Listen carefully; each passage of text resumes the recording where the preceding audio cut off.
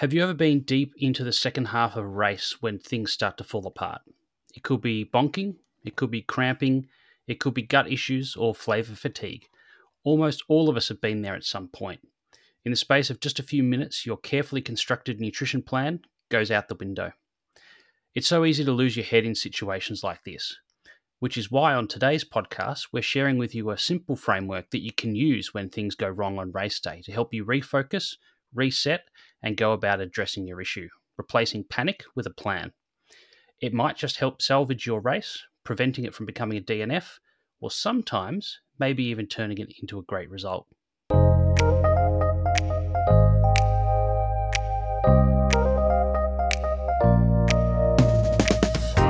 Hello and welcome to Fueling Endurance, the nutrition podcast for runners, cyclists and triathletes. I'm Alan McCubbin. And I'm Steph Gaskell. We're both accredited sports dietitians based in Melbourne and combined have over 30 years experience working with runners, cyclists and triathletes to help them stay healthy and optimise their performance, from complete beginners through to professional and Olympic athletes. And on today's episode, we're speaking to legendary coach Jason Koop about a framework he put together to help endurance athletes when things go wrong on race day. But before we get to that, this episode of Fueling Endurance is brought to you by the Fueling Endurance ebook. This ebook provides comprehensive written articles covering the contents of the first 2 years of the podcast. At over 260 pages, it's packed with practical tips and suggestions, tables, diagrams and flowcharts, as well as stories and quotes from expert researchers, nutrition practitioners, coaches and athletes who have been guests on the podcast. Each part of the book can be read as a standalone article or as a section of articles on a particular topic. It provides an invaluable resource for the runner, cyclist, triathlete, or coach seeking to improve their nutrition game, and addresses 49 of the most common questions or challenges they face. Everything from what should I eat before my long training session, to why do I cramp during exercise, and is low carb right for me? There's also bonus videos to step you through some of the more technical diagrams in the book, which you can access via a QR code included inside the ebook. The Fueling Endurance ebook is now available from our website, fuelingendurance.com, and also now available for Kindle via Amazon. The sales of the book help support the cost of running this podcast, and we really appreciate each and every one of you who purchases the book. Also, if you want to get practical sports nutrition news, tips and tricks delivered directly to your inbox every couple of weeks, you can join the Fueling Endurance email newsletter. It's completely free. You can sign up at fuelingendurance.com. That's fueling with one L. And finally, if you have a question that you would like answered on the podcast, you can find us on social media at Fueling Endurance on Instagram or Facebook, or at Fuel Endurance on Twitter, aka X, or contact us via our website, fuelingendurance.com. And a few updates and announcements before we get into this one, Steph. And just on the topic of social media, just this week we actually opened up a Threads account as well. So you can find us again at Fueling Endurance on Threads, just like you can through Instagram. So it's only just started, but we'll get some content on there happening over the next couple of weeks. But a couple of announcements. First of all, Steph, there's a study happening at Monash University. We're looking for some cyclists and triathletes. We are indeed.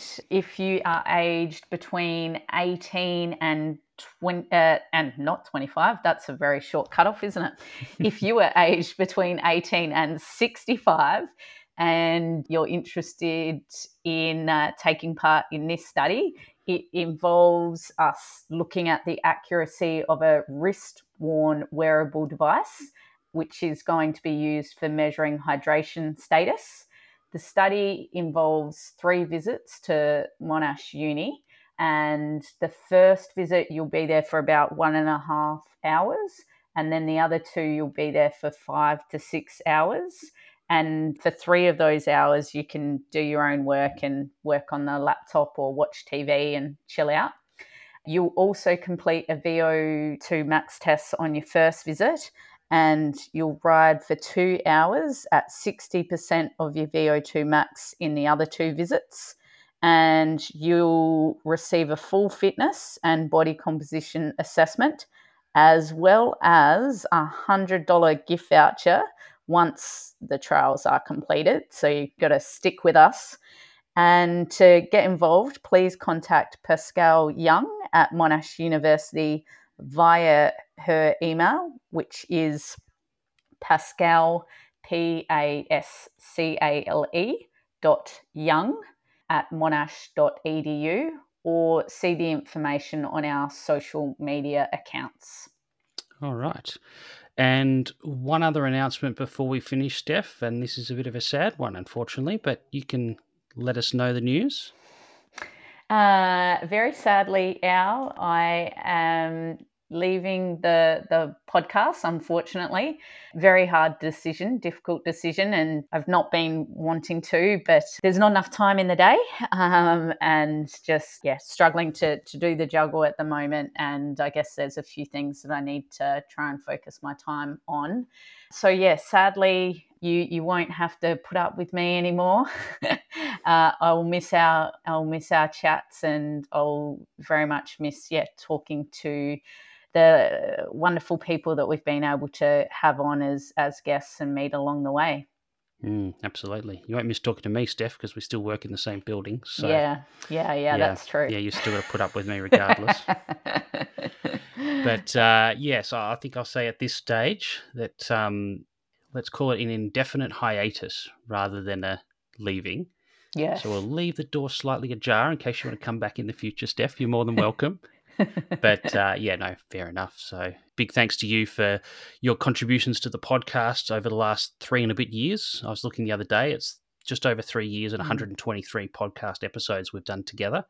And obviously a big thanks because the podcast was your idea in the first place. So had you not come to me with the idea during the lockdown in 2020, we wouldn't be sitting here right now having this conversation with everyone. So massive thanks for that and for all the contributions to the podcast. Obviously, you'll still be involved with Fueling Endurance because you're a co-author on the ebook, which people are still able to get their hands on. And obviously, you've got the video around sort of gut issues that's attached to that ebook as well. So people who purchase the ebook get access to that video that you recorded also. So people will still hear your voice around. And obviously, if they want to go through the back catalogue of episodes, they'll hear your voice there as well. And who knows, maybe we'll even get you on as a guest for something some stage in the future as well. Fingers crossed. I mean, I am looking to do some research in a particular area, but I won't say anything yet. I'll keep people wanting to keep listening to see what that's about. That's right. You'll just hit me up when it's time to recruit people. Exactly. Yeah. But this one's an exciting one, Al, and I know you're very excited for this one, so I'll let you do the intro. Yeah, absolutely. So our guest today is Jason Koop, who we have had on the podcast before. It was actually our second anniversary podcast way back at the end of 2022, in November 2022. Jason is a legendary coach in ultra endurance sports, particularly in ultra trail running these days, but he has been a coach in cycling and triathlon in the past as well. And he's based in Boulder, Colorado.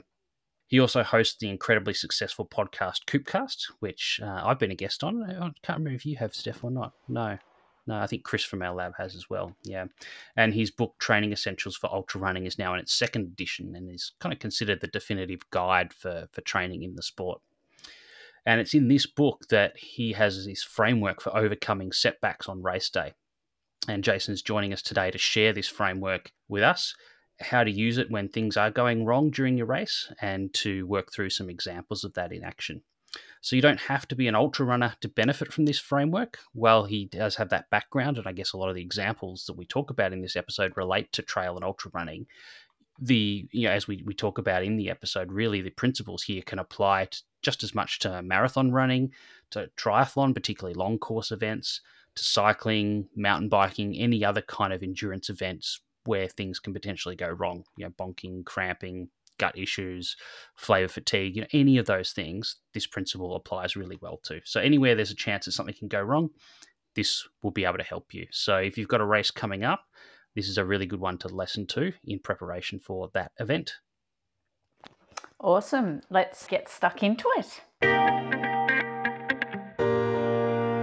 Jason Koop, welcome back to Fueling Endurance. How are things over there? Starting to warm up or still freezing cold? Nah, they're still freezing cold here. When you said back to, though, I actually remember that the first time we recorded, I was in my van. I recorded this Mm. on my van. I was on a trip for Thanksgiving, going back to my family in Texas. And I pulled over the side of the road in Amarillo, Texas. And anybody who's a native Texan like myself will recognize that there's not a whole lot in Amarillo. It was quite a refreshing break from the 13-hour drive that I had from Colorado. So I'm very happy to be back, and I'm happy to be back in my home office here, where I'm a little bit more stable. Yeah, fair enough. I was going to say we can see well, obviously people won't see this on the podcast, but you can see the running shirts and things in the background that I've seen on all your social media stuff, as opposed to I think you had a whole bunch of drawers or things behind you in the van. That's not nearly as it's not nearly as eye appealing when I do Yeah. record things in the van. That's for sure. Yeah, awesome. So you just mentioned, obviously, you were on our podcast. It was actually our second anniversary special episode back in November 2022. And I know since then, we are just talking off air, you've been super busy. I know you've done a heap on social media that I've seen, and that would suggest that as well. But I want to focus on something in particular that I think our listeners might be interested in that you've been working on, and that's your relatively new paid monthly publication called Research Essentials in Ultra Running, which began almost 12 months ago, I think in March 2023, and contains a lot of, but not exclusively, nutrition content, but it's all relevant, I guess, to ultra running. Can you tell us a little bit about that publication, sort of who's it for, why you decided to put it together, how it all sort of started? Yeah, I mean it's really a solution to a problem. I've always considered myself a solutions oriented person in coaching and in life and in business. And one of the things that I was starting to recognize across the space of ultra running is just that people were having a hard time interpreting scientific literature. And I don't need to tell you and Steph that even you guys working in more of an academic and a clinical setting sometimes look at things and you're like, what I don't understand what we should actually take from this. And then you roll that down to the everyday consumer, and even coaches like myself who are kind of ingrained in it. And we have a hard time across the whole spectrum, first figuring out what's good science and what's not so good science, and where kind of what kind of draws in between, and then how to interpret that, and then how to aggregate it and things like that. And I get questions every single day of every single week about how do I interpret this? And almost all of that I had never heard of before. People see it on social media, they see it in a lay publication, and they send it over to me for an opinion. And so I had the idea of, okay, let's systematize this a little bit. Let's scour the research specific to ultra running. I'm going to bring in a crack team of people that are way smarter than me, with Nick Tiller and Stephanie Howe, to put the research under a microscope, to analyze it for what it is, and then produce a forward-facing consumer product. And the linchpin in all of that is this kind of like book club, which I'm sure, Steph, you and Alan are kind of like used to within your like mutual colleagues. We sit down, and between Steph, Nick, and I, we have a more of an academic type of book club around it. Nick brings in a lot of the times the very technical statistics and methods and things like that. Steph is obviously very good on the nutrition and the methods as well. And then I kind of bring in the practical elements. And we have a longtime colleague of mine, Jim Rutberg, who's a New York Times bestselling author, who's very, very good at taking content in a variety of areas and really alchemizing it so that the end user can actually understand it. He takes that book club format and turns it into just a wonderful article that we then have beautifully illustrated by Hillary Matheson, or Hillary Yang. Hillary, her last name is now Yang, since she's just been married. What we try to do is we try to pick things that are very specific to the ultra running crowd, distill it down to its core elements, and then come up with some practical, takeaways from it. And as you guys can imagine, it takes a lot of research in order to actually come up with those things. And so the way that I like to pitch it to people is 90% of it you're not going to use until a year from now. And you're going to use it a year from now once you've seen 4 or 5 or 6 kind of like tangentially related pieces of research, and you can then synthesize those into some sort of opinion that you can then that you can then form into practice. And once again, I'm really bullish on the concept in general, particularly because the landscape right now is awash, and AI is going to perpetuate this as well. We might talk about that in a little bit also. The landscape right now is just awash of really low intellectual, very superficial type of content that does the end user a disservice because they're getting bombarded with a lot of stuff that is just, extremely frivolous. We're taking the opposite approach where we're trying to put a lot of time and energy into each one of the articles and make sure that we kind of correctly interpret and articulate those articles such that it can really stand the test of time and people can kind of refer back to it for years and years and years. Mm. Yeah, awesome. And is it designed primarily for coaches as sort of professional development or for athletes themselves, or a bit of both? A bit of both. I mean, we, as you guys can appreciate, the athletes are getting more sophisticated year and year, year after year, in terms of the information that they request and that they want to kind of be satiated with. It is a little bit higher level. I do not make any bones about there are no quick hitter takeaways in any of this stuff. We do try to summarize it in some practical elements, but we do dive into the details, particularly around the statistics and methods and things like that are extremely important when we're reading academic research. But it is meant for everybody, and I do think that anybody who is curious about how scientific research can be interpreted and applied in a practical setting, that's really what the newsletter is kind of aimed at. Yep. Yep. So if people want to get in touch with that, they can just go to your website, can't they? I think you can link through there. Yeah. So if they just Google Yeah. you, they'll find it pretty quickly. Yeah, it's $10 a month. Once again, subscription type of service. We usually we review 3 articles every single month. Comes out in a PDF format. It's best read on a computer, not on not on a mobile phone. We're working on some of the delivery aspects of that. But once again, it's just something that I'm really bullish on. I think that we're going to kind of expand on in a couple of areas in the years to come. Yeah, cool. And I assume that the name of it, Research Essentials in Ultra Running, was kind of to complement your book, Training Essentials in Ultra Running, as sort of a continuation of that? A little bit. I mean, part of it is I'm not that creative. A little bit of backstory.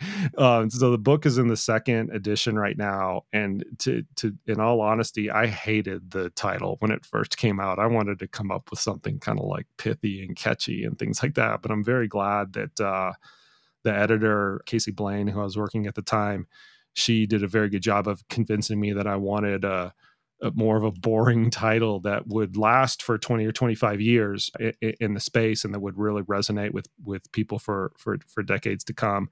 And so the research side of it being kind of tangentially titled Research Essentials for Ultra Running as compared to the book, which is Training Essentials for Ultra Running, is absolutely deliberate, because I do plan on having similar pieces of content and products that kind of follow that philosophy, where they're high detail, they're high value, and they last for long periods of time, maybe even after I'm gone. Mm-hmm. Yeah, awesome. Cool. So we wanted to talk to you today about something that I think doesn't often get discussed around nutrition, at least by nutritionists themselves, I guess. So we come up with nutrition plans for what we hope athletes will execute food and fluid-wise on race day. But almost anyone who's ever done an endurance or ultra endurance event has obviously had that experience where at some stage, unfortunately, things go wrong and the plan goes out the window. And that's definitely happened for me myself, being a nutritionist and runner. So I guess a bit like that saying, everyone has a plan until we kind of get punched in the face. So looking at it through the lens of a coach and also obviously a competitor yourself, you've thought about this reality probably better than most, and you've come up with a mental framework for dealing with these types of setbacks, whether they're kind of nutrition related or not. And this is included in your book and in a couple of different blog posts. So before we go through the kind of the framework, can you take us back to your own experiences, either as an athlete or a coach, when you found things going wrong in a race and how you dealt with that prior to having this framework? Well, everybody always asks me about my own experiences, and I tend to lean on that a little bit, but I'm also very cognizant that I don't want those to bias me. And I mean, I have 100 times more experience as a coach than I do an athlete, maybe even several hundred times more experience as a coach as compared to an athlete. If you rank order it on terms of the events that my athletes have participated in versus the events that I've participated in. And so that's largely my frame of reference. And really to Steph, to your point of how did I kind of like come up with this model, is really an observational thing. And it's after going to race after race after race and sitting in aid station after aid station after aid station and going through debrief after debrief after debrief of athletes and trying to figure out kind of what ails them, right? What are the limiting factors of performance? And that was a lens and a framework that was taught to me very early on in my coaching career is find what the limiting factors of performance are. And then if you can identify those limiting factors, you can create training interventions for those. And that could be a cardiopulmonary training intervention, that could be a nutritional training intervention, that could be a psychological training intervention, kind of whatever it is. And so it was through that framework where I was noticing all these athletes kind of had the same thing. And it's not really what most people think about. The thing that was ailing the athletes was not the thing that was actually ailing them, it was the reaction to it. So they could have a cramp or a blister or a sour stomach or whatever, but at the end of the day, that wasn't the thing that was ultimately limiting their performance. It was how they adapted or did not adapt or adjust or reprogram or whatever vocabulary you want to use to the situation that ultimately kind of hindered their performance, because all those problems, or the vast majority of them at least, were solvable, right? I'll go back to a statement that made earlier, is that I'm a very solutions oriented person. And so whenever I would hear these things on an athlete debrief, or I would literally be at an aid station with an athlete, my frame of reference is always, how do we solve this problem? I'm going to recognize what's ailing, what's going on, what's ailing you, but let's try to figure out the solution to it. And the athletes, in large part, kind of lacked just a basic framework to figure that out, because when you put yourself in that position, you've been running for 60 or 70 miles, which might be double, right? Or maybe even triple your longest long run that you've ever done. You're in way deep territory, right? You're in uncharted waters for the vast majority of athletes. And you encounter a problem, that problem gets magnified through the difficulty of the task that you have just done. It's not, if you were to present that to that person at mile 10 or mile 20 or earlier on in the race, it's a much different kettle of fish. And so I came up with this framework really just to provide just that, not to provide the actual solution, because there's an infinite number of permutations of these problems that crop up in an ultra marathon. We just went through a few different categories of them, whether they're a physical one, a mental one, shoes, blisters, nutrition, which you guys manage a lot. There's infinite numbers of permutations and combinations of how those can actually manifest themselves. And so what I wanted to do was to try to come up with kind of a global strategy where it would fit anything that could, basically anything under the sun, and not try to provide some sort of like if then solution based off of whatever, but just to provide a framework. So that's really where it started. And to be honest with you guys, this adapt framework that I've come up with is kind of, when I first came up with the book several years ago, it did get a lot of play because it was new and novel and things like that. But I honestly felt kind of bad, because all I'm doing is I'm just adapting, borrowing and stealing from like the military and the Boy Scouts and other people. I'm not doing anything novel. I'm just putting a different acronym on it, which is fine, but at least I can kind of like own up to it. But I hope people like really take it to heart, because fundamentally as a coach, one of the reasons that it resonates with me the most is that I am supremely interested in the adaptive process. So I introduce a training stimulus or training intervention to an athlete. I kind of don't care what the workload is or what percentage of VO2 max they're running at, or sometimes even how long the training session is. I care about the adaptive process afterwards. So I wanted to play off of that theme, that adaptation theme, because it's so core to me as a person, and come up with something that could actually be kind of universal, not only during the training process, but actually during the race process itself when kind of shit hits the fan. Yeah. And so, as a coach, out of interest from Al and I, what's the most common nutrition related things that you've seen go wrong mid race for your athletes? I'm gonna take two categories of that because I can't. I was thinking about this in advance. I really couldn't pick between between either one of these. Is kind of a coin flip. The first one is flavor fatigue.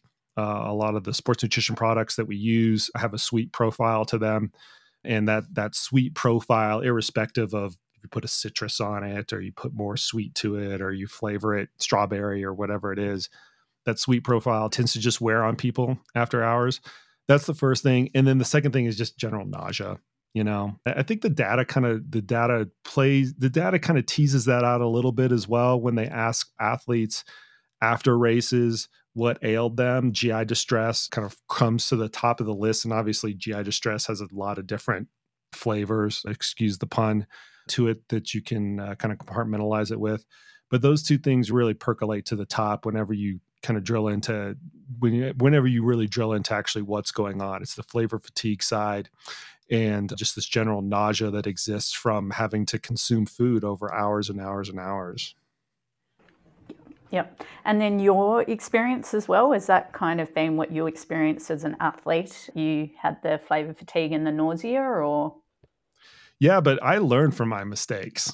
So I naturally do not have a very good stomach. I learned very early on that I have a low tolerance for sweet food. I'm not one of these people that can go up to 120 grams of carbohydrates per hour. I'm just kind of not built like that for whatever reason, as much as I would like to adapt into that type of physiology.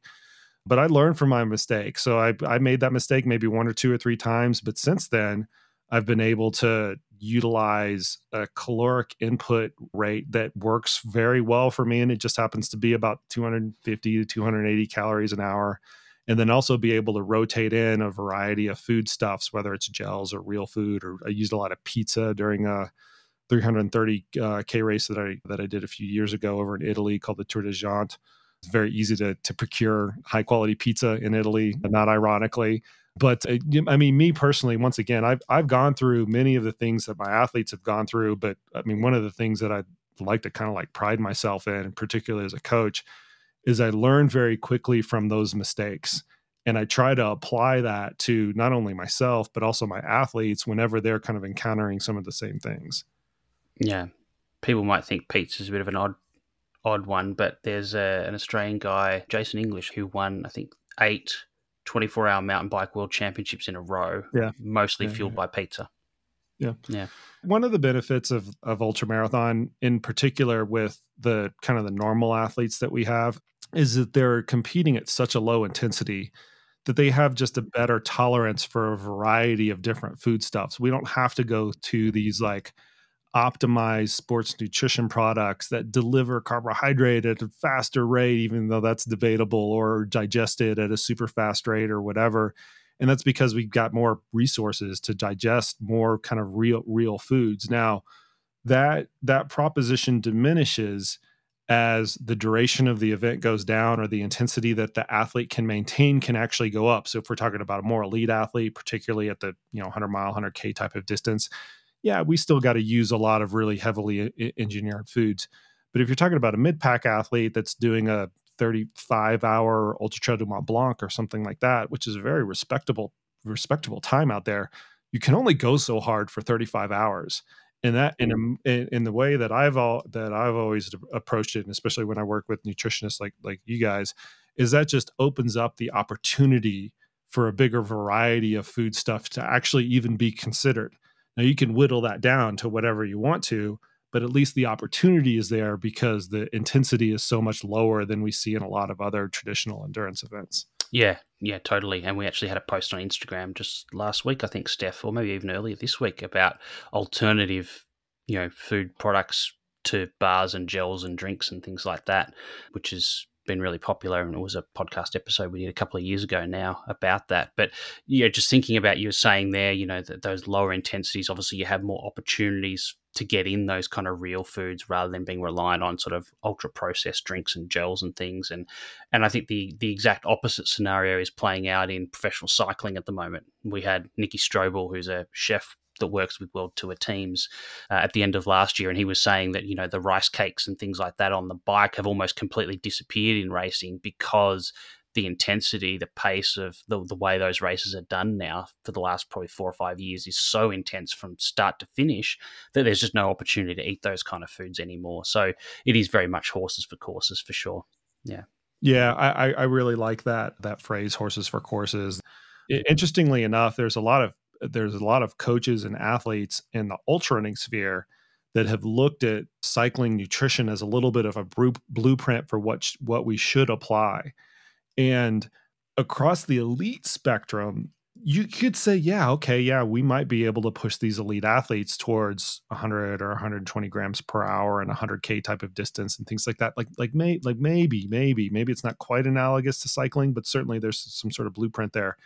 But when you translate that down, either to a longer, if you translate that up from a duration perspective, irrespective if they're elite or not, that starts to break down. And then when you try to translate that down into the everyday athlete, that's when you start to run into a lot of the fallacies of, first off, you don't even need that much carbohydrate if your output doesn't actually require it. That's the bigger thing. So I think that we have to be in the ultra running sphere really cautious when we look at other sports for blueprints for whatever, whether it's cycling or triathlon or whatever. And I've used those blueprints from a training perspective quite often, but we have to be very cautious when we do so, because a lot of times the intensity domain isn't quite the right matchup. And you have to have a really good eye on what that intensity domain is in order to figure that out. And unless you have a lot of domain knowledge working with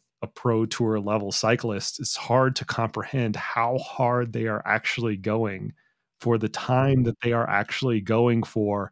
That piece of it is, I think it becomes kind of like lost in the ultra running community when we start to see these kind of like unequivocal translations come over from it. Yeah, totally. And I was just thinking about cycling, even that's still relevant to the more recreational cyclists or the non-professional level cyclists, because again, they're just not working as hard as the pros. And I've just written an article actually for Escape Collective on exactly that, and the fact that you can't just take what's happening at World Tour and apply it to you, because it's, you probably end up overfueling yourself. So that's not published yet, but it'll hopefully be out pretty soon. But let's get on to the ADAPT framework now. And obviously ADAPT is an acronym for accept, diagnose, analyze, plan, and take action. So do you want to talk us through each step of the framework? Yeah. I mean, Steph mentioned earlier that everybody has a plan until they get punched in the mouth. And that's an old quote from Iron Mike Tyson, probably the greatest professional boxer of all time. And ironically enough, my wife and I were watching a documentary about him just last night on ESPN. And the saying holds quite true. So just as a little bit of a background, I'm a huge combat sports fan. I've been for a long time. My wife is not. I can barely get her in front of 60 seconds of an MMA fight or a boxing match or anything like that before she gets too queasy. But she was able to watch all these old Mike Tyson's fights because they were over so quickly. They weren't very gruesome. And literally Mike Tyson was punching somebody in the mouth who had a plan, and then all of a sudden that plan went out the window and they weren't able to recombobulate themselves to adapt into a new plan. So I think it's very important I think it's very pertinent across all sports, because we do like to have these very nice laid out plans in our color coded Excel spreadsheets. And the salient point with Mike Tyson and what makes it so relevant is that the more difficult or the more fierce your opponent is, the more likely you're going to have to adapt that plan. That's not that true with all due respect to the marathoners and the 10K runners out there. That's not all that true with those types of distances, because they're not all that arduous at the end of the day. Whenever you're facing a Mike Tyson, and in our case it'd be an ultra marathon, as your opponent, that's when you're more likely to get thrown off your game, and you're more likely to quote unquote get kind of punched in the mouth. And whenever I discuss this with people, I always like to highlight the first part of the acronym, which is the A, and that's accept. And I think that that is so fundamentally important whenever shit hits the fan, is to really look at the situation and accept it for it, how it is, and accept what you are in that moment in time.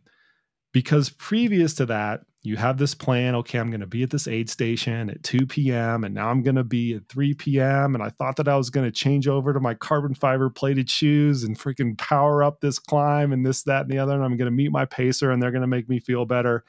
All of a sudden, that plan has kind of gone out the window.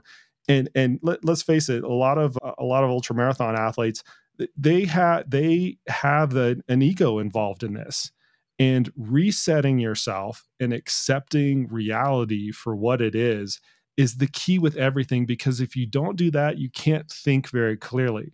I mentioned earlier that people were failing not because of the things that were actually ailing them, but their inability to adapt to what comes next. And ego clouds all of that decision-making process. So the very first fundamental thing here is just to accept the situation that you're in. It might be good. It might be bad. It's probably different than you originally planned out.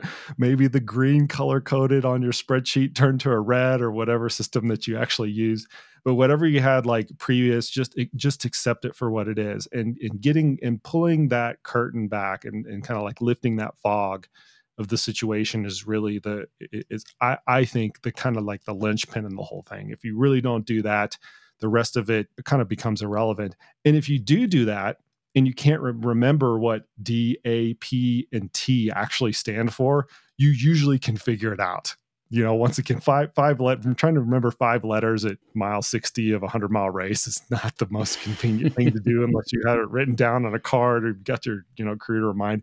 But if you accept the situation, you can at least think clearly and start to come up with some next steps. So I always take the time to highlight the acceptance part of the situation first in order to kind of move forward. So the next part of it is D, diagnose. And that's just a quick inventory. Where am I at? How much further do I have to go to the next aid station? What do I have on me? That's really important, because normally people are planning from aid station to aid station or crew point to crew point. And if you thought that from one aid station to the next was going to take you 2 hours, and now it's going to take you 3 hours, do I have enough food? Do I have enough electrolytes? Do I have enough fluid? Do I have enough calories? Do I have the right lighting, right? That can actually kind of come into effect. Like, do I actually, did I anticipate picking up my lights at this next aid station? Now I don't have them. So diagnose kind of the situation that you're actually in. And the third thing is, the next part of it is analyze. So you have to actually analyze what is around you and what can you actually take advantage of to get to the next step. That could be a pacer. That could be the stuff on you. Hey, I've got 300 calories to last me the next 20K or something like that. Do some like rudimentary math in your head, some rudimentary kind of calculations in your plan, and figure out what the next step is. The third piece of it is plan. Is then you have to like take all of that information and formulate a step 1. I'm going to consume this gel. And you guys probably wouldn't be surprised. I was going to say you were going to be surprised, but you're in the nutrition sphere, so you wouldn't be. You would be surprised the people that get in a pickle, and in particular an energy pickle or a nutrition pickle, and come into an aid station completely dilapidated, bonking, low glycogen and things like that, and have 3 gels in their pack. Like, you'd be surprised at how often that actually happens. And what that is a failure to analyze what is actually on them. You have calories on you. Your stomach is not that bad. Take one, or at least put a chew in your cheek and try to like absorb some calories that way. Or like my point with that is plan and analyze what you actually have on you and come up with some sort of sequence of steps. I think too, sometimes it's also that failure to accept right up front. Yeah. Like, if you haven't got to that, you're not in the frame of mind where you can do the analyze part. Yeah, 100%. And then the last piece, and if there is a second most important piece, it's this one. So if anybody out there is kind of like lost track of the acronym and you don't want to go out and like look it up or whatever, remember the bookends, right? The first piece of the bookend is accept, and the last piece of the bookend is take action. So whatever you have thought about or whatever you have delegated to your pacer or your crew to actually figure out, it's your responsibility as an athlete to do the actual intervention, to take the gel, to sit down and fix your feet, to hydrate better, to go slower on the next climb. Whatever you have formulated in your head with the plan, actually go and do that. That might be the right action to take. It might not be the wrong action to take, but you're never going to know unless you actually do it. So actually execute the plan that you have come up with, or your crew or your pacer has kind of helped you come up with. That is the right that is the kind of the last step in everything. And once again, whenever I've seen this kind of like work out in real time, the focus is always on the bookends, which are accept and then take action. The diagnose, analyze, plan, those things kind of get jumbled up in the middle based on the situation. And do I have to do one before the other? And then can I reformulate my plan and things like that? Don't get caught up in the minutia, right? Accept where you're at, formulate some sort of plan, and then actually execute that plan. If you get those three pieces of it right, you're going to give yourself a chance. Because one thing that I can tell you after being to dozens and dozens and dozens of ultra marathons and seeing athletes come through aid stations, both athletes that I don't work with, is that problems very rarely fix themselves. If you're having an issue in an ultra, you better take some corrective action to fix that, because otherwise the difficulty of the race and the duration of the race is going to compound whatever is ailing you at the moment in time. You might get lucky and magically come out of that hole. That has happened. I'm not going to discount that. Sometimes it's just the case, but that is rare. That's really, really rare. More often, athletes are very conscientiously and deliberately trying to turn this Titanic of a ship around, and it might take 10 miles. It might take 20 miles. Luckily, in an ultra marathon, you get a long period of time to like turn these things around. You have to actually deliberately do it in order to really make an impact. I think that's so important because, as you said, you may not always know that this is the right action to take. Sometimes you're going to be guessing as much Yeah. as anything, but it's always that, well, if you change nothing, then nothing is going to change. And so you're going to continue to get what you've got. And as you said, yeah, the duration's only going to compound that and make it worse over time. And I wonder whether sometimes, too, that refusal to take action goes right back to refusal to accept the situation. Yeah. Usually athletes, once again, we're stubborn lots. That's kind of like our double-edged sword, right? It's the blessing and the curse at the same time. We're stubborn during the training process. We'll kind of go through thick and thin, all different types of weather. We're going to wake up at 4 a.m. and put our training runs in and things like that. That stubbornness can rear its ugly head when you're in a race and something is going wrong, and you just double down or continue to what you're currently doing. Like that is just a full-blown way, 100% sure way to perpetuate whatever has been ailing you into whatever. I mean, that's what turns a bad race into a DNF, right? And many of these times when people are kind of invoking this whole adapt philosophy, let's face it, that's the situation you're in. You're going from a good race to a bad race, and you're trying to prevent a DNF or even a worse race. And I've been in these situations where you can turn an average race into a great race. That happens every once in a while, and even at the elite level, that happens every once in a while. I've had that with my athletes actually, but it's pretty rare. Most of the time, what you're just trying to do is you're trying to turn it around just to make the situation sustainable. And sometimes, if the race is long enough, that sustainable situation actually can end up being a pretty darn good one. Mhm. Yeah, totally. All right, well, let's have a look at maybe a couple of examples. Maybe we'll start with a simple one, but a common one, as you said, flavor fatigue, and then we might talk you and Steph as well about the gut issue side of things. But let's start with flavor fatigue because that one's probably a little bit more straightforward. So you're 8, 10 hours, 12 hours into a race or something like that, and you're just completely sick of sweet foods. So I guess the first acceptance part is simply, I don't want to eat this anymore, or I can't eat this anymore, drink this, whatever it is. Yeah. I mean, I'll give you guys a great, very high caliber, incredible outcome situation that I just happened to be involved of, and it's all involved in, and it's all public. So the athlete wouldn't mind me mention this. Two years ago, one of my athletes, Katie Scheid, won the Ultra Trail de Mont Blanc, which for the listeners out there that aren't familiar with this race, that is the pinnacle of trail and ultra running. There's kind of two races that sit at the very top. There's the Western States Endurance Run and the Ultra Trail de Mont Blanc. And that race played out for her in a very uneven fashion. She took the lead very early and was kind of on course record pace. And then she relinquished the lead at about the 50 or 60K mark and had a really, really bad patch until about the 100K mark, and then kind of turn around and won it. And the race is very, and I was crewing for her during that race as her coach, which is an honor, and honestly pretty rare for me, because I usually have multiple people in the race, and this just happened to be one where I could be her personal crew. And very serendipitously, or I guess a feature of the race, is that they have good live coverage around the whole mountain, where they constantly follow the leaders around everywhere. They follow them into the aid stations, out of the aid stations, and things like that. And so I am sitting at the 100-kilometer mark, literally watching the TV and watching this race devolve from this athlete. At once she was leading the race, and then she, gets overtaken, and I could kind of like see her get slower and slower and slower. And I'm watching the coverage, and I watch her go into a particular aid station, and I have her nutrition and, planning sheet and things like that just right in front of me.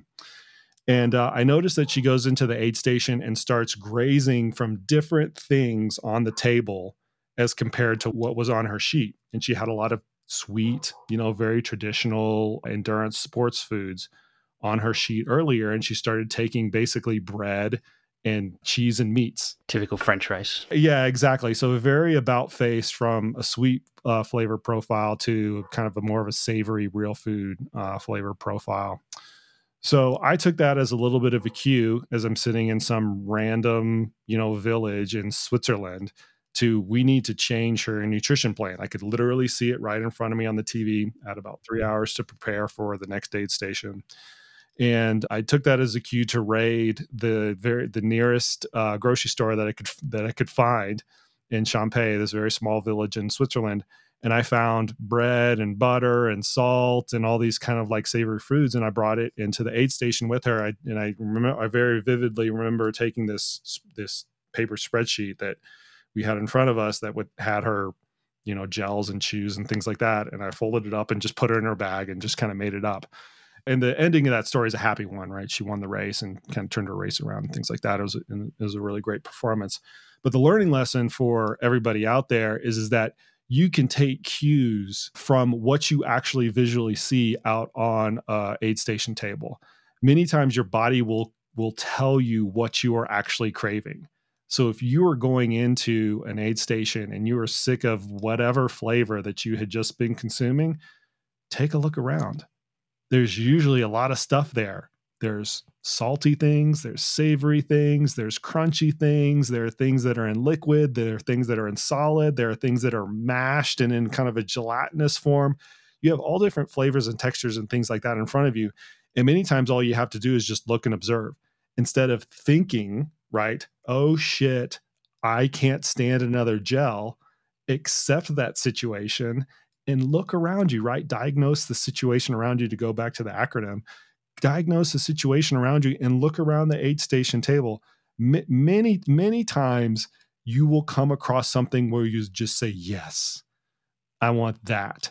And you can absolutely fuel off that. But also what I would encourage athletes is use that as a little bit of a clue. So whatever is different, you can take that and also kind of perpetuate it the way down the race, not just in that one particular aid station, but also for the miles and kilometers and things like that that go ahead. You can lean into that for any number of period of time. It doesn't have to be limited to that one isolated situation, as the story that I just went through illustrated, right? Katie came in the aid station. She took a bunch of bread and cheese. She sees me 30 kilometers later, 40 kilometers later, or whatever it is. I'm kind of providing a similar type of flavor profile because those are the things that she was craving at the time. Yeah, totally. And I think, obviously there's not always situations where people have crew that can kind of adapt on the fly like you're obviously able to in that scenario. So I guess there's probably two parts to that. One is, as you were saying before about sort of analyzing is being resourceful and going, well, what is available to me? And it could even be you have salt capsules and you open them up to get the salt out of them so you can taste them. That might be the way to get kind of a salty profile on your tongue I've done if that that's too. the only thing that's available. Yep. I've done that too. I did that to a Yep. drink. I did that to a drink. Yep. Yeah. And the other one that sort of occurs to me, and I know, Steph, you've got an acronym for this, which is all P's, and I can't remember exactly what it is, something about piss poor performance, but it's about being prepared. It's about kind of anticipating what are the things that could go wrong so that you have those savory options available to you. So obviously in that situation, there's crew that can go out and quickly source stuff. But if you're in a self-sufficient type event, that's not always the case or not always available. And probably the extreme example of this, and I've heard this situation, is an event like Marathon des Sables, where it's completely self-sufficient. You bring all your stuff, you're cut off basically from the rest of the world for the duration of the event. And so you've only got what you've got there. And if you haven't got those things that are going to hit the spot from a flavor point of view, the only thing you can do is barter with the other people in the race. And that does happen. People barter for like potato crisps and stuff because they're savory, they're crunchy. It's different to the gel that turned into like some hot, gooey mess in the sun in the Sahara Desert kind of thing. So, yeah, I think that sort of analyzing and trying to be resourceful with what's around you is really important. Did I get the acronym right, Steph? Yeah, pretty much. Proper preparation helps prevent piss poor performance. There you go. Yeah, Excellent. that's old military one, or at least most people in North America will recognize that as a military phrase. Yeah. Let's talk now, and maybe you can talk through it, Steph, with Jason around sort of the gut issue side of things. So, you're out in the trail, you're starting to get a bit of nausea or some other kind of gut issue, maybe food's starting to come back up or something like that, and you got to do something about it. And so you got to go through that ADAPT model. You can probably talk to it from your own experience, Steph, as a runner, or people that you've worked with over the years. And do you want to sort of talk through that and bounce off, Koop? Yeah, do you want me to go first or? Yeah, go ahead. All right. So, well, I guess, if you've got an example that I had when I was running Trans Rockies race is, I guess, gut issues, not being able to keep it down. So I just packed really super sweet gels with me mostly. So I guess in terms of using the ADAPT is that I had to accept that situation and then use what I had on me until I was getting to the next checkpoint. And so that was then, well, I only really had the sweet gels. So I just kind of reduced the amount that I was taking in. And I guess for me as a dietitian, I also knew that as long as I could have a bit of that taste in my mouth, that was still giving me a bit of a buzz. And then, then it was going then to the aid station, which they thankfully had, amazing options there. And then, switching and realizing that I needed to change from that sweet option to the more savory. And then just, accepting that I also needed to slow down the intake because my gut wasn't able to accept it at the time. So it was more of a trickle feed, and be patient as well and accept that, things can turn around. I can only do what I can do now. And then when it starts to get better, then I can start to, I guess, feed more. So that would have been how I kind of used the ADAPT approach there, I guess. Please add in there, Koop. Well, I mean, what you're mentioning is something that is extremely common. And I think one of the confounding factors that we have in ultra is the duration of the event is almost always longer than any sort of duration that we can create in training. We can recreate the intensity of the event actually quite easily from a training perspective. And okay, let's go out and do a 5-hour run, 6-hour run, 7-hour run, even things like that at the intensity of the event. But when the events are 1.5x, 2x, or maybe even 3x of that longer training run, sometimes the caloric rate that was sustainable at that duration isn't sustainable over a longer period of time. And so you run into these issues of just being too full or not being to digest things and things like that. So I think for the listeners out there, it's first to understand it's kind of quite common. Now there are things that we can do to try to mitigate that as much as possible. And the first thing is just fundamentally, and you guys will appreciate, you guys will probably appreciate this as nutritionists, but I'm going to say it as well because it just goes so underrepresented, is in training, take in the calories at the rate that you think you're going to take it in during the race. I am continually perplexed by the number of athletes that want to take in 100 or 150 calories an hour in training, which you can get away with. Absolutely. 100%. You can get away with that in a 4-hour run, 3-hour run, things like that. Nobody's discounting that. But then during the race, they want to try to double that to 250 calories or 300 calories an hour. And I always liken that to, well, you're not like doubling your speed during a race. You're not going to run your training runs at 10 minutes per mile and then go run your race at 5 minutes per mile. That would be absurd, right? That's the same analogy as doubling your caloric rate during the actual race. So the first thing is just actually practice it in training. There is some limited but promising evidence that some sort of gut training trials can actually improve that. And what I mean by that is going over your whatever you think your caloric intake rate will be. Let's just say it's 250 calories an hour. Going over that during training as some sort of part of the adaptive process. But at the very minimum, do what you're going to do during the race. And then if you do get into a race, realizing that duration is kind of the conflating factor here, you can take 2 very easy steps to start the mitigation process. And Steph actually mentioned one of these when she was going through Trans Rockies. And that's first off, to slow down and cool off. If it's already a cold race, you can't cool off. You can definitely slow down. But if it's during a hotter race or a warmer race, you take those 2 steps first, and you have got a good pathway to not making the problem worse at the very least, and then maybe actually making it better so that it's sustainable down the road. The third thing that you can do after the first 2, and this is my opinion, you guys can chime in on it if you want to, but the thing that you can do after that, after you slow down and cool off, and I do think that this is an after one, is start to switch to smaller portions.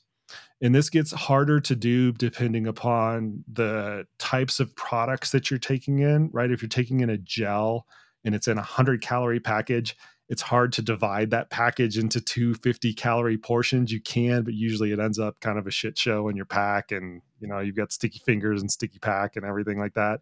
But you can at least try. If you're using a gummy type of product, you can absolutely take half of one of those. 10-calorie portion, 15-calorie portion, one of those gummy products, as opposed to a 20 or 30-calorie portion. Really effective way to do it. You can hold it in your mouth for a longer period of time. That's kind of an old trick that a lot of endurance athletes have used. But if you kind of use like some of the simple things, slow down, cool off very first, just to try to get things under control, and switch to smaller portions, this fullness feeling, or I can't take any more calories in, or whatever, those are some more tried and true things that I think a lot of athletes can try irrespective of their experience level, because it's kind of universal in any type of situation, except for if you're already in a cool race, you obviously don't have the opportunity to cool off. Absolutely. And I think what you've highlighted there really well is Steph was talking about on the preparation side of things, and you mentioned it then, Koop, like the gut training side of stuff is obviously important, having those adaptations prior to racing, if it's going to be hot and you're coming from a cold environment, heat acclimating, whatever it is. So that physical preparation is important. But the other form of preparation, which I think is crucial to hear, is the education component. So when you get to the analyze, you actually know how to analyze, and you can come up with a plan because you understand a bit about the issue. So you know enough about gut issues to be able to come up with a reasonable plan. You know that cooling off is going to be important. So you have to have a bit of knowledge there to do that as well. And that's obviously, again, going to come in the preparation phase, rather than, you're not going to suddenly learn that out on the trail unless someone runs past and yells at you. Yeah, I mean, and one of the benefits of having, a coach or a nutritionist work with you or be at the race, and this is one of the reasons why I go to a lot of races, is because it's hard to go over everything in advance.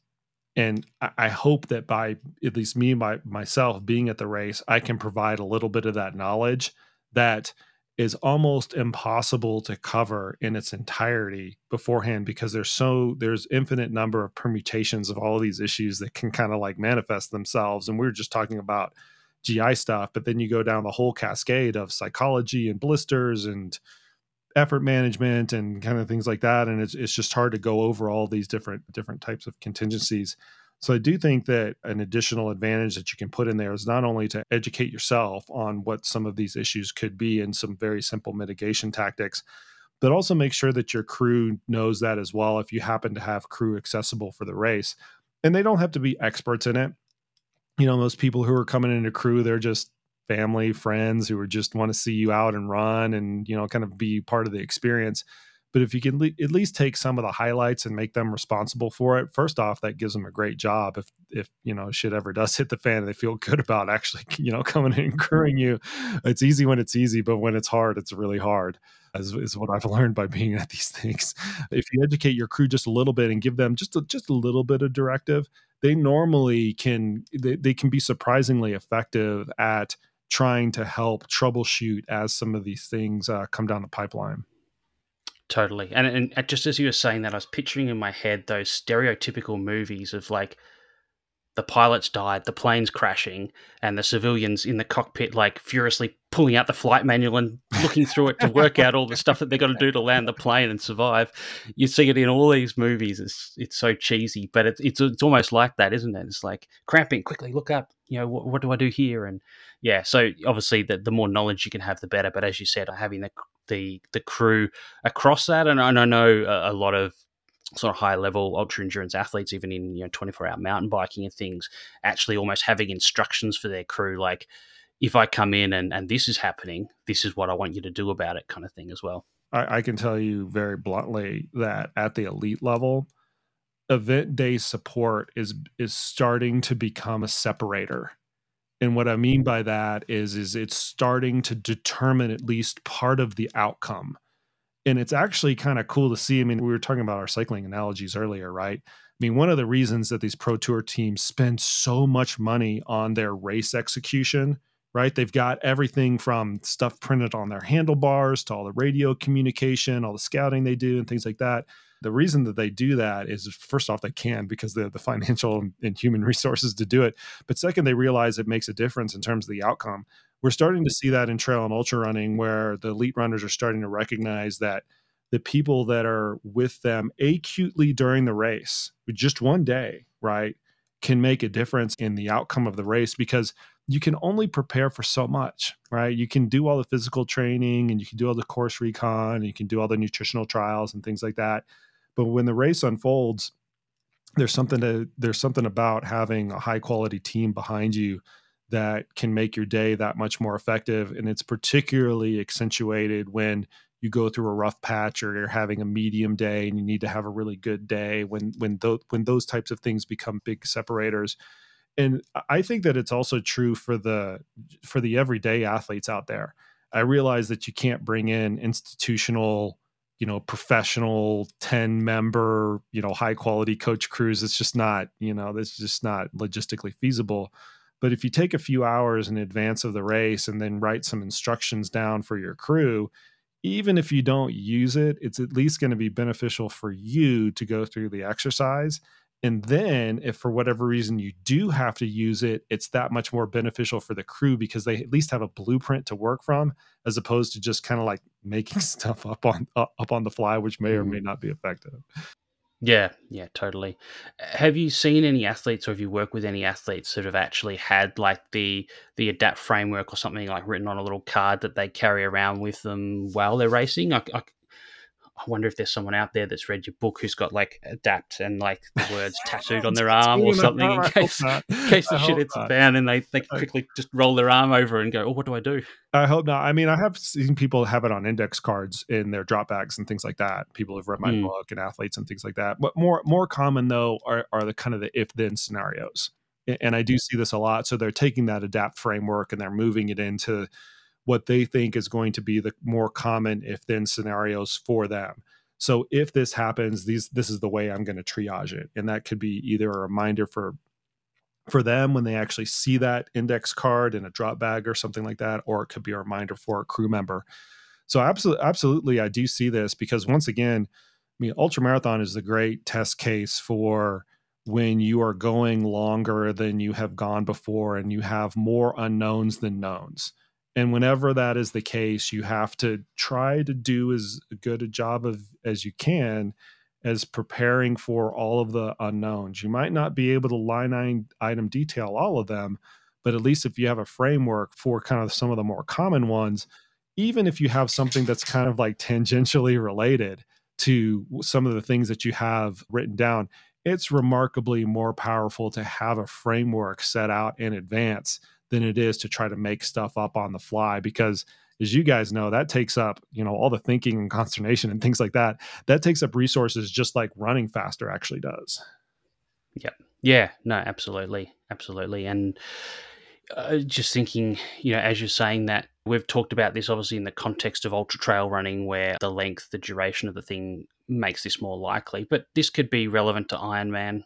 It could be relevant, particularly for people who maybe haven't done many races before. They're kind of new to the sport. And even marathon running, people that are new into marathon running, these sort of things can still go wrong in those kind of events. The elite guys probably not, as you said, that the duration's not that challenging from that perspective. But if you're new to it, it still is challenging and it's still relevant. Yeah, anytime there's an element of unknown, right? The analogy that I always give is in the marathon world, right, where everybody wants to do an 18-mile long run in advance of a 26-mile race. It gives you a certain chunk of unknown, I guess is what I'm saying.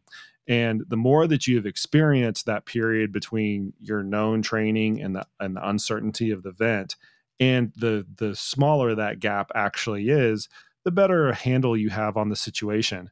But you're absolutely right, Alan. For athletes that are new to the sport or athletes that are getting into their first marathon or even kind of their first 10K, that's still, from a proportional perspective, as big of an unknown as anything else. And I think that this general sentiment of predict what you can predict up to the amount of time that you can predict it for, and then realize that it might be different after that, that sentiment is going to run true irrespective of the distance. Yeah, totally. Awesome. All right. Well, we're going to finish up with a couple of quick bonus round questions. Steph, I think you're going to take us through these. This has been a great episode, but yeah, we'll get to a close. So, Steph, hit us with some bonus round questions. What's getting you excited about training or nutrition in the sports you work with in 2024? Any new or emerging trends that you feel have real potential rather than just hype is the first kind of question. I mentioned it from the onset. I'm Yeah. honestly, I'm really bullish on this AI product. Like, I understand that there are pitfalls into it, and the potential to produce just a lot of garbage content and hallucinations and things like that. I figure that I've got good people around me that can help counsel me kind of on the landscape and where those pitfalls actually are. But after sinking a lot of time and effort and gathering expertise in it, it's just something that I'm kind of bullish on, kind of across the landscape. And I'll even give an example that's not related to coaching or whatever. Some of the medical professionals in the sphere are actually starting to use machine learning models to better predict athletes that are more susceptible to hyponatremia or getting acute kidney injuries like rhabdomyolysis and things like that. And I think that the application there is actually quite cool. So the application would be you screen somebody in advance using some sort of blood draw or saliva metrics or things like that, and then based off of that we have a profile of the entire field that can risk stratify who is at high risk, medium risk, and low risk based off of this particular profile that's created. In an ultramarathon situation, you could then better follow those people around to see if they are going to get themselves in a spot of bother. Because one of the problems that the medical community has, particularly in ultramarathon, is when they are trying to diagnose people at a finish line, who's hyponatremic, who's going to get rhabdo, who do we need to put on dialysis, and like things that are like actually really consequential.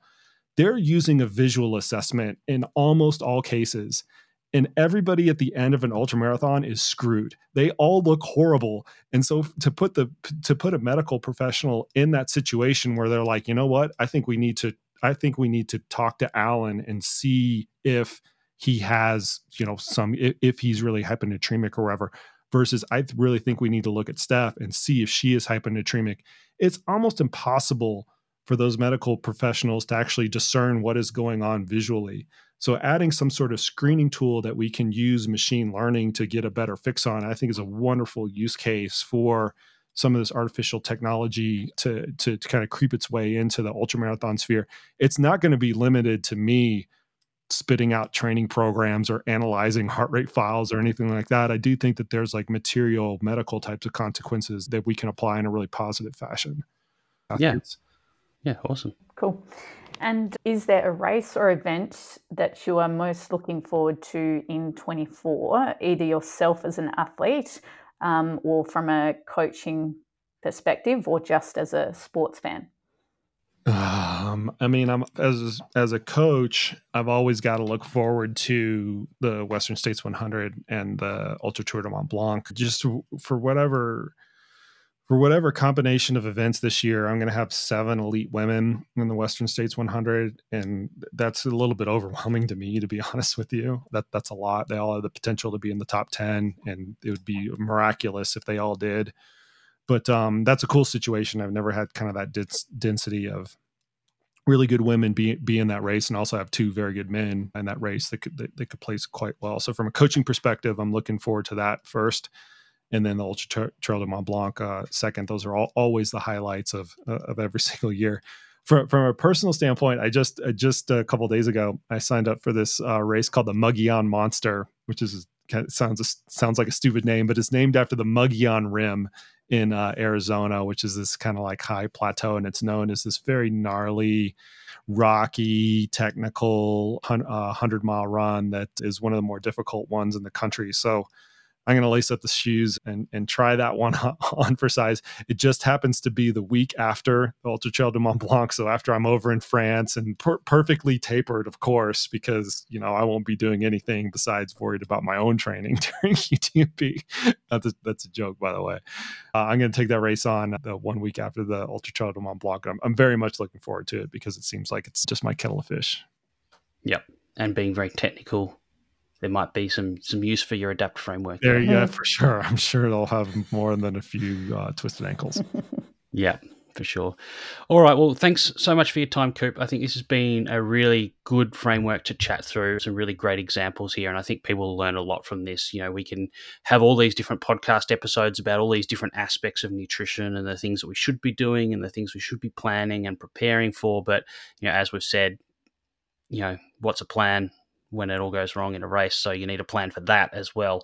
So yeah, I think this will be a really popular episode and hopefully give people a really good framework to work for. So thanks so much for your time and great to catch up again. I appreciate it. It's always good to catch up, and thank you guys for your work. You guys, I always appreciate people that are at the coalface of working with athletes, and you guys are exemplary professionals in that regard, where you do a lot of good for athletes and you recognize both the value of looking at some of the scientific literature, but also some of the constraints that it presents when we're presenting that scientific literature from a practical perspective for real people in real situations. And I'm always very appreciative of professionals that have that tact within their practice. Yeah, awesome. Thank you. Awesome. Thank you very much, Jason. I'm going to let you summarize this one out. I'm going to do this super quick, and I think that's just the framework that Jason gave. I think is a fantastic way of looking at things and thinking about it when things go wrong.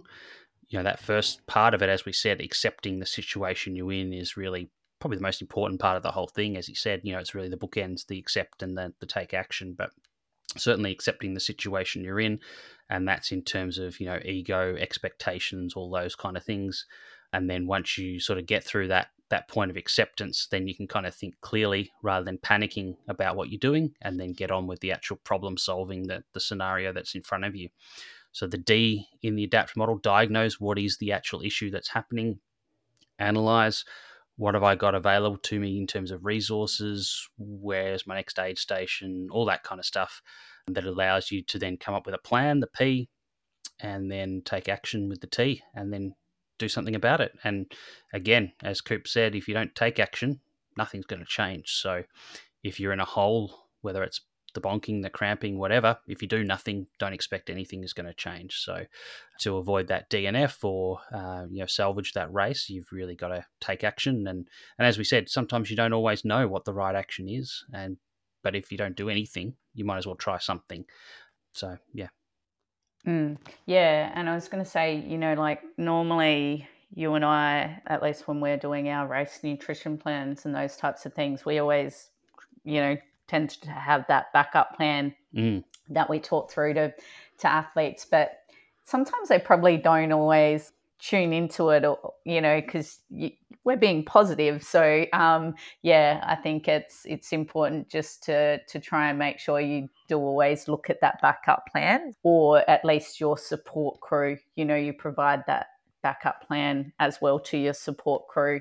If things don't go your way, they know what they need to have ready for you when you're coming through the checkpoint or whatever it is, depending on the sport.